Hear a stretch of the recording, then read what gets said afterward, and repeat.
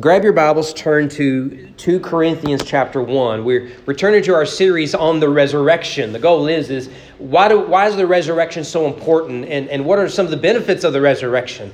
So we've seen that because Christ is risen, first and foremost, we are healed, right? So we have the hope of salvation, and there are other benefits as well. And we want to add to that today that Christ was raised for our healing. 2 Corinthians chapter 1. We want to begin in verse 3 and go down to verse 11, page 1025 of your Pew Bibles. With that, if you will stand with me out of reverence for God's holy word.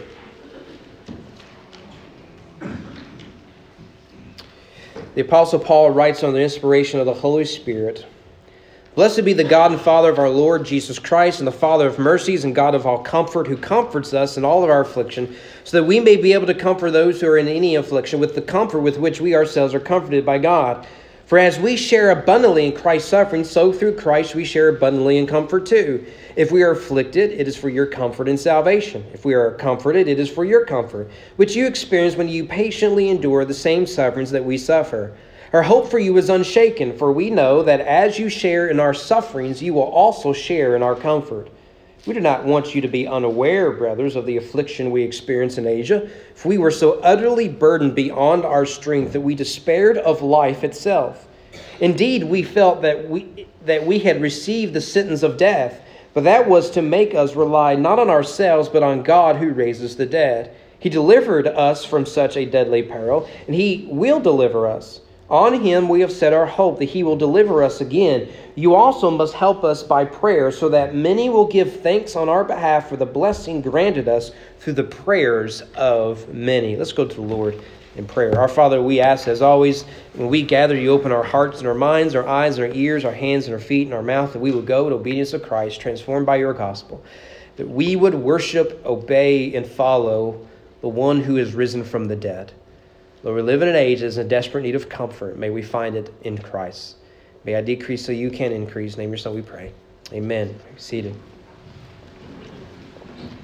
I'm guessing that if we were to compile a list of influential Kentuckians, we would come up with a similar top list. They would include names like Abraham Lincoln, Henry Clay, Colonel Sanders, of course, Rick Pitino, no doubt. But we would come up with a similar list. I know he's a New Yorker, but he's really a Kentuckian because he likes horses. But can I add a name to that list worth considering?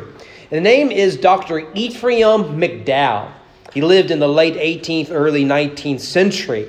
He was raised, and his father had hoped that he would become a lawyer, but he decided instead, against his father's wishes, to become a medical doctor and surgeon. He specialized, and his office was here in Kentucky, actually in Danville, Kentucky, not too far from here. He specialized in the removal of stones, gallstones, kidney stones, and whatnot. His most famous patient was former president, or soon-to-be president, James K. Polk. Many of you all who went to public school have no idea that we had a president named James K. Polk. Shame on you, one of our good presidents, I think. But I could be wrong.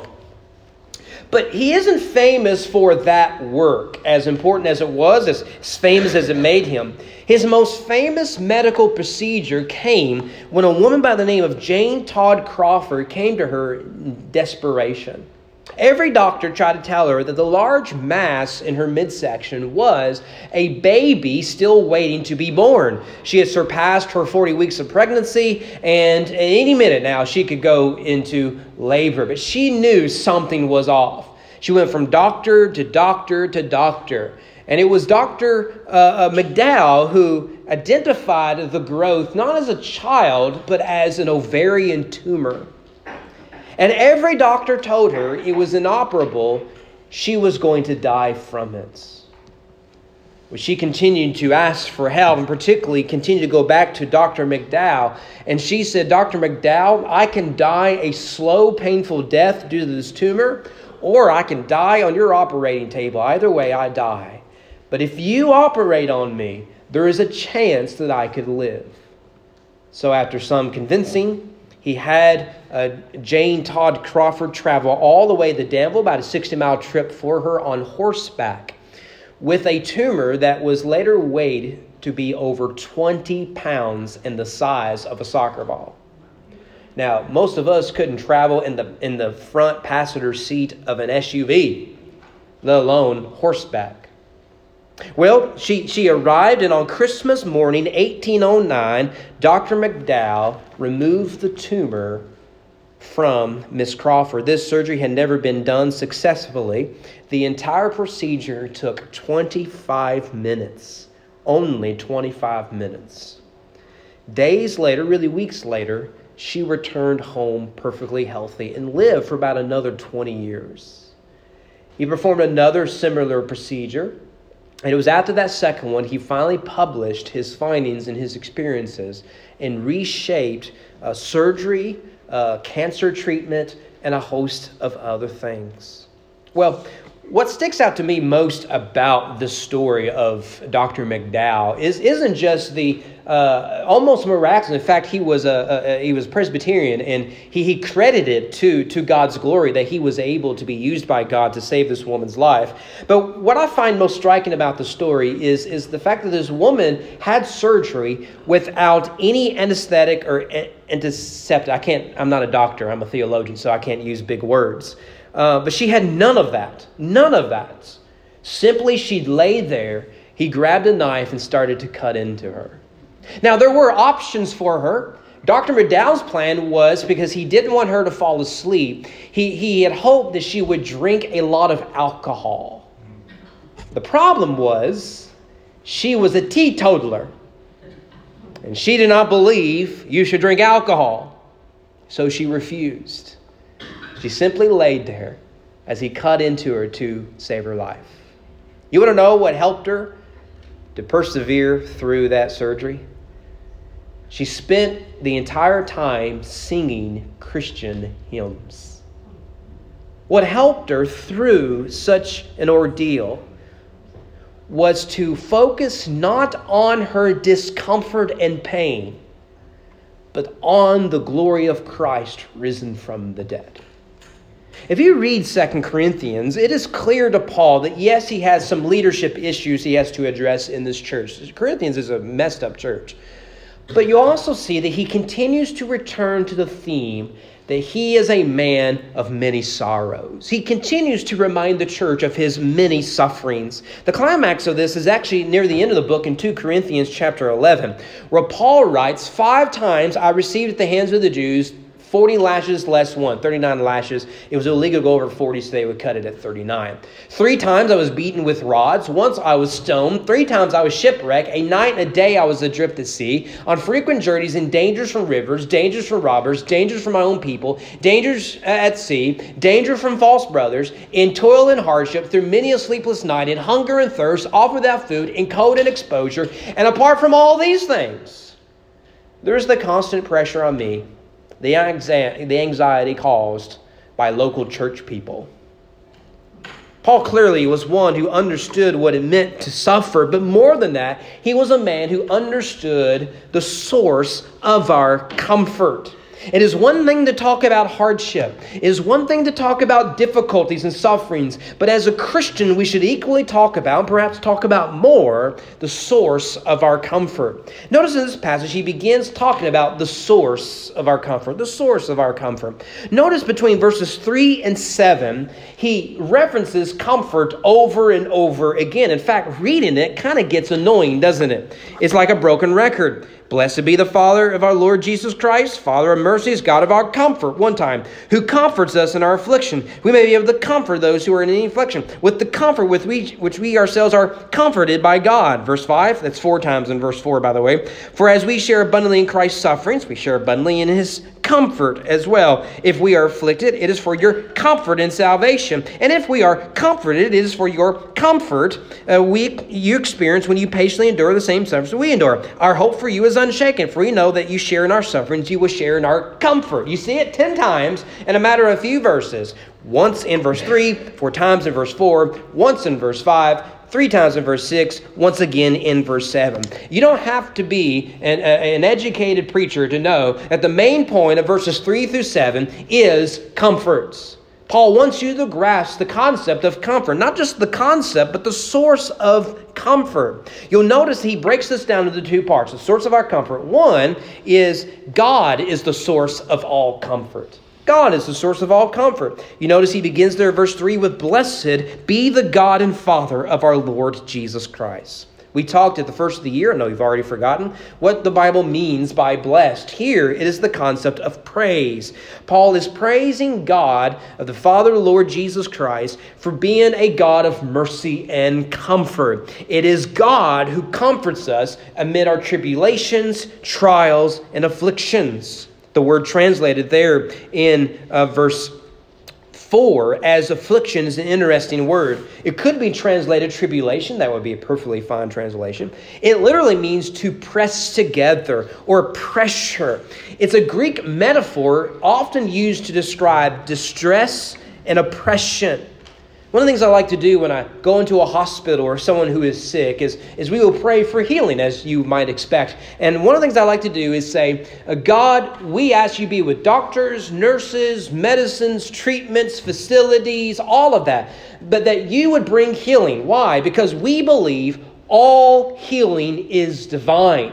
Now, God uses medicine, He uses doctors, He uses nurses, He uses grandma's home remedies at times, right? But it is the means by which God brings healing. And Paul is saying something similar here. He is saying that all comfort is divine.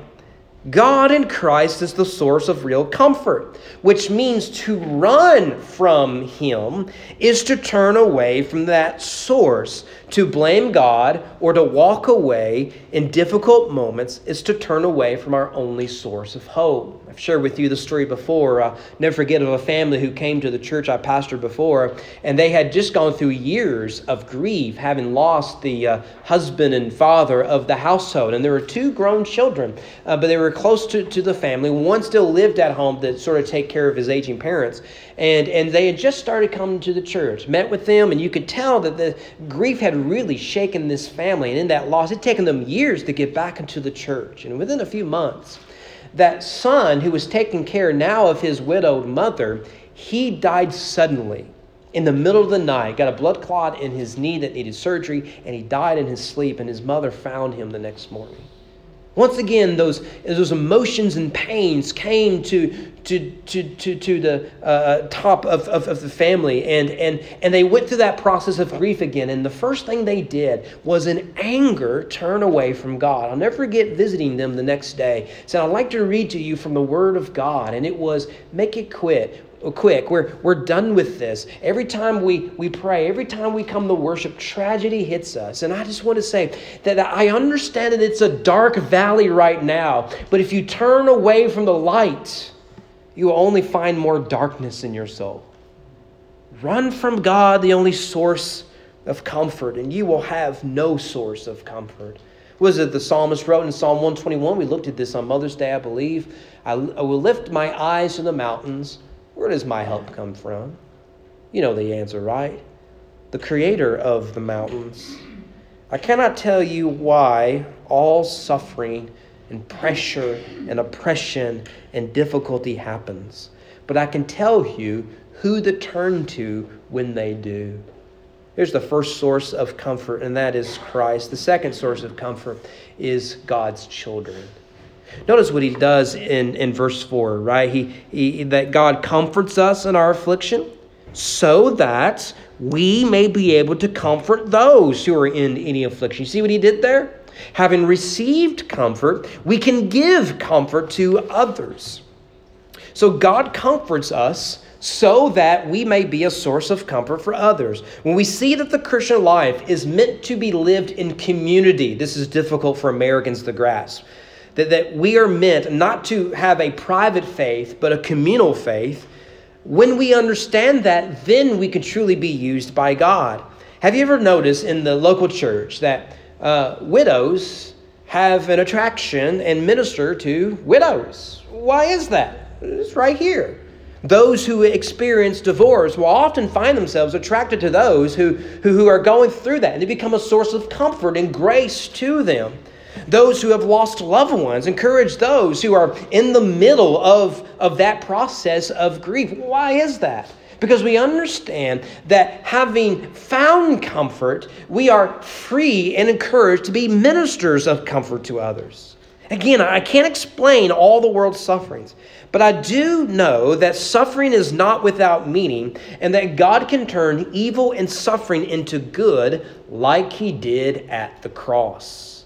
My past experiences can be a learning experience that God can use to encourage and minister to others while they themselves go through those similar experiences. Maybe you're here today and you can think, so-and-so, whenever I lost my loved one or I lost my job or I was really stressed out or that was a really difficult moment in our lives and our marriage was faltering, there was someone who could come alongside and say, look, I've experienced something like that, or I'm sympathetic to what your needs and concerns are. And let me just share with you my experience and we can walk through this together.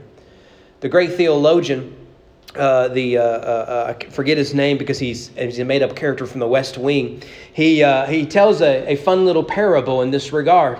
A man, McGrady, Leo McGrady, he's the chief of staff of President Bartlett of West Wing. You don't care.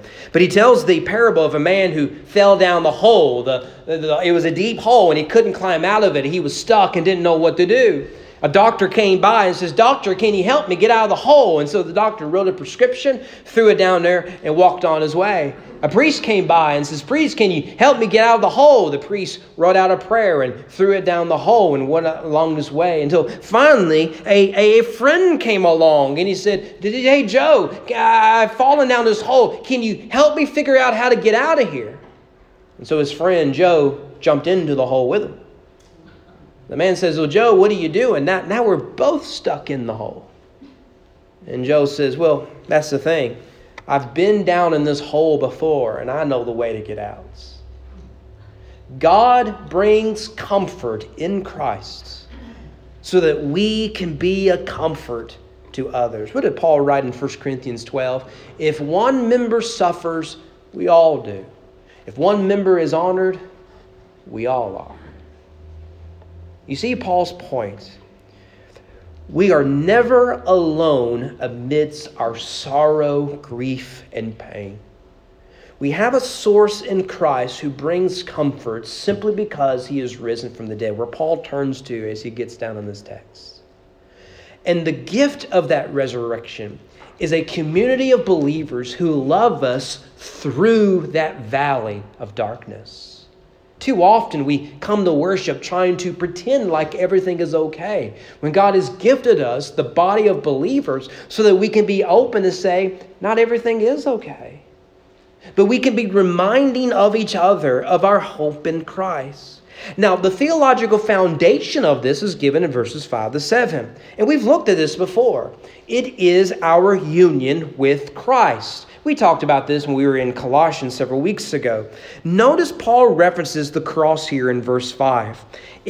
For we share abundantly in Christ's sufferings, so through Christ we share abundantly in Christ's comfort as well. Notice there he says that Christ suffered, we will suffer.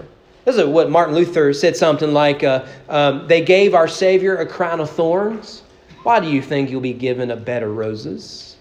The Bible is clear on this. The Bible never promises Christians an easy, comfortable life. In fact, it promises us the opposite. Can I give you just a handful of verses? I could give you a couple dozen. Matthew 10:38. He who does not take up his cross and follow me is not worthy of me. By the way, when he says take up your cross, he doesn't mean buy a necklace at the local Christian bookstore.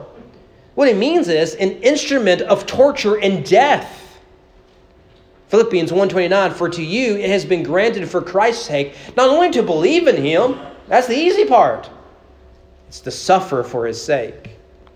Or consider also 2 Timothy, I may need your help, Don. The button's not working. 2 Timothy 1:8, join with me in suffering for the gospel according to the power of God. 2 Timothy 4:5, Paul just makes it clear, endure hardships. John 16:33, I have said these things that in me you may have peace. In the world, you will have tribulation. Not optional, but take heart. I have overcome the world. You see, when a believer suffers, he is sharing in the suffering of Christ. By faith, we understand that Christ suffered for us, before us. We share in his sufferings. He shares in ours. But if that is true, the inverse is true. If we share in Christ's sufferings, we get to share in his comfort. Isn't that one of the good parts about team sports? Right? Like I ran track, and track is pretty straightforward. You're on a team, but you're on your own. And by being on the team, it means basically you ride in the same bus together. That's it, right? If someone does shot put, what do you care? I ran the 400. Someone sprints the 100, what do I care? I was about to run the 800. I did high jump. I don't care about triple jump, right? It's an individual sport. But if you play a team sport, football, basketball, soccer, the greatest sport, of course, is the latter. And what you'll find is that you will lose together. You will suffer together. You have to go through conditioning together. But then also when you succeed, when you win, when there's victory, you do it together. Why? Because you're no longer the quarterback. You're no longer the catcher. No longer the point guard or the right wing. You are the team. So too, as we come into the body of Christ, we share in the sufferings with Christ. We also share in his comfort as well. For far too often, we neglect this comfort. As a result, we turn to cheap replacements like alcohol, anger, pills, and isolation. There is a better option for us as believers. Now, the late Tim Keller has a great line that's been going around. It says simply, if the resurrection is true, everything is going to be all right. Let's move down to verse 16 here, or verse 6 rather, where he says, if we are afflicted, it is for your comfort and salvation. And if we are comforted, it is for your comfort which you experience when you patiently endure the same sufferings as we do. This is a shared experience. Paul describes the church as a body. We need each other and function best when we fulfill our specific callings. God has you here to be a minister to the others here. And these others are here to be a minister to your very soul. One of the things I've found in the sport of running is that if a part of your body is hurting, there is a chance that the source of that discomfort or that pain is that part of the body that hurts, right? And so if you can heal that part of your body, be fine. But usually it's the opposite. I've found that usually what is the source of a lot of injuries, it's not your calves, it's not your Achilles, it's not your plantar fasciitis, usually your hips. See, what happens with your body is if your hips are off a little bit and something's wrong, the rest of your body tries to compensate for what is off. And so what happens is you end up overstraining your Achilles. You end up overstraining your calves or your knees or your ankles or whatever it is. And so even though you feel pain in those areas, you think, well, that's the source of my problem. Actually, it is something else. That's the way the body functions. So too, discipleship in community allows for suffering to be shared. Thus, we are not alone. And it allows for the comfort to be shared. Thus, we heal together. That's the source of comfort. Can we talk real quickly? I know we're short on time with the situation. Paul moves from saying, look, we all suffer as Christ suffered, and we all get the comfort that Christ gives us together. But here's a specific situation he's looking at. Paul's looking at his own life. This is a testimony he gives us. Notice verse 8, for we do not want you to be unaware, brothers, of the affliction, notice that pressing together the tribulation, we experienced in Asia, for we were so utterly burdened beyond our strength that we despaired of life itself. An incredible story. Now, there's some debate as to what exactly does he have in mind here. I just read to you 2 Corinthians 11, where Paul mentions his imprisonments. He mentions his being beaten by Roman guards. He mentions being shipwrecked. But most agree that what Paul describes here is not mentioned anywhere in the New Testament. Now, I want you to pause there. There was a lot of messed up stuff that Paul went through mentioned in the New Testament. And to think that not all of it is mentioned in the New Testament tells you that, boy, our Christian journey is pretty easy compared to his, don't you think? I mean, my goodness. Go back and read what we read earlier in 2 Corinthians 11. You want that to be part of your life? Pick one verse. You want that to be part of your journey? I don't think so. Here we have perhaps Paul referencing something that didn't even make the top 20 list. Right? This is incredible. He says that it was so bad, we just wanted to give up. We despaired of life itself. What an incredible thing. But he says there in verse 9, he persevered because he believed in the God who raises the dead. Notice his language, verse 9. Indeed, we felt that we had received the sentence of death, but that was to make us rely not on ourselves, but on God who raises the dead. What was Teller's quote again? If Christ is risen, if the resurrection is true, everything could be okay. Notice what he did here. He says, while in the grip of death, while feeling as if they're about to close the caskets, it was then I remembered Christ has conquered the grave. One of the best books I think any believer should read, really anyone should read, is John Bunyan's Pilgrim's Progress. At one point, Christian is the main character's name, and Hopeful, I think, was his friend's name. They find themselves off the narrow path, and they get captured by giant despair.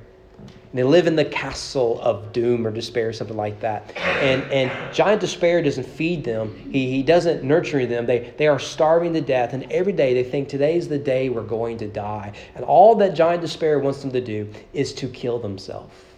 He comes in every day and he accuses them. He tortures them. He robs them of dignity and food. And then they get to the point that there is no escaping giant despair, they believe. Then Christian realizes the entire time he's had on himself the key. It was on him the whole time. If only he would use it, he could escape giant despair's prison. And so he takes it out, locks the doors, and escapes. I love that imagery.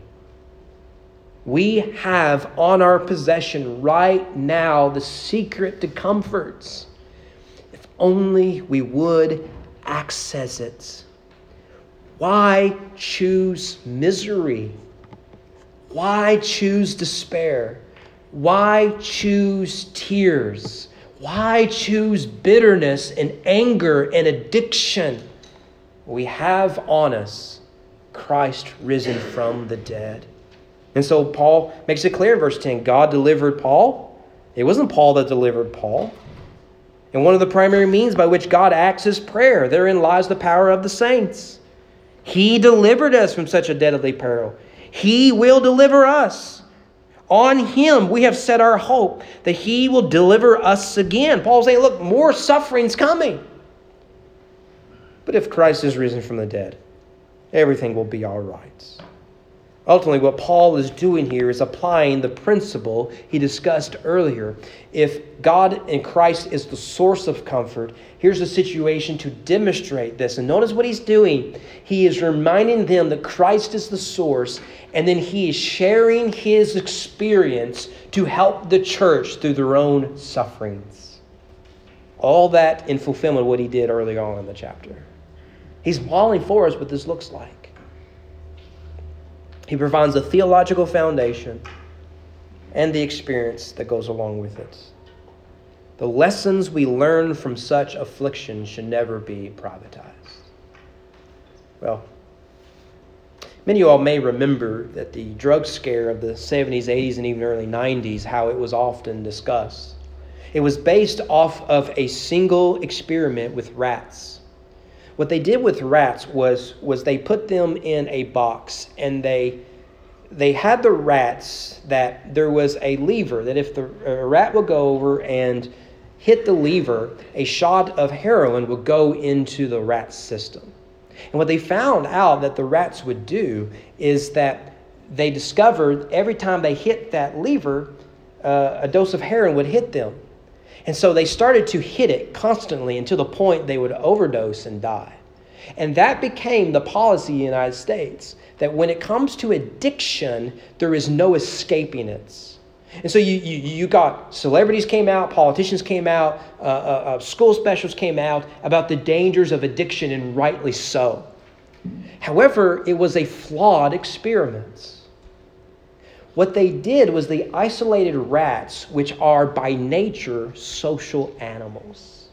So a psychologist did a different experiment where he had two control groups. One, he had a control group of rats that could choose between water and some other drug. And only hair, I don't know what it was, doesn't matter. And they could choose one or the other, but they lived in this sort of zoo by which they can call it rat park, where they could just live together and they could function and they could enjoy one another's company. But then he had several other rats who, again, were in those small boxes where they could choose between the water and the drugs. And he noticed they started to choose the drugs, those who were isolated. However, when he took those rats that were isolated, already high and addicted to drugs, put them into the rat park, you know what he found? They willingly went through withdrawals to be cured, to spend time with the other rats. What does that tell you? We live in a very, very complicated world that is increasingly dark and pagan and godless. And as a result, we have chosen isolation, and we respond to difficulties with more isolation, more addiction, and mindless entertainments, which only feeds our sorrow, which only feeds our despair. You will not fix this by unnecessary surgeries. You will not fix this by political protest. You will not fix it in all the secular ways we have before us. In comes the gospel. It says, don't you see? Don't you see what you need is Christ and Christ's community. And through the redeeming work of the resurrection, you are brought into a true and better kingdom that liberates us, that comforts us, that gives us the peace that we are otherwise looking for. Maybe you're here. You believe in Jesus, you've walked the aisle, you've done everything, but what you're struggling with is you continue to suffer from unforgiveness. You continue to grieve at night and no one knows because everyone else thinks you've just moved on with your life. You continue to struggle in your marriage. You continue to be haunted by your past. You continue to cry out in agony and pain from physical sufferings. Let me encourage you here this morning. There is a source of comfort for you. And it is in Christ, risen from the dead. You have the key on you. Will you finally use it? Let's pray. Father, as a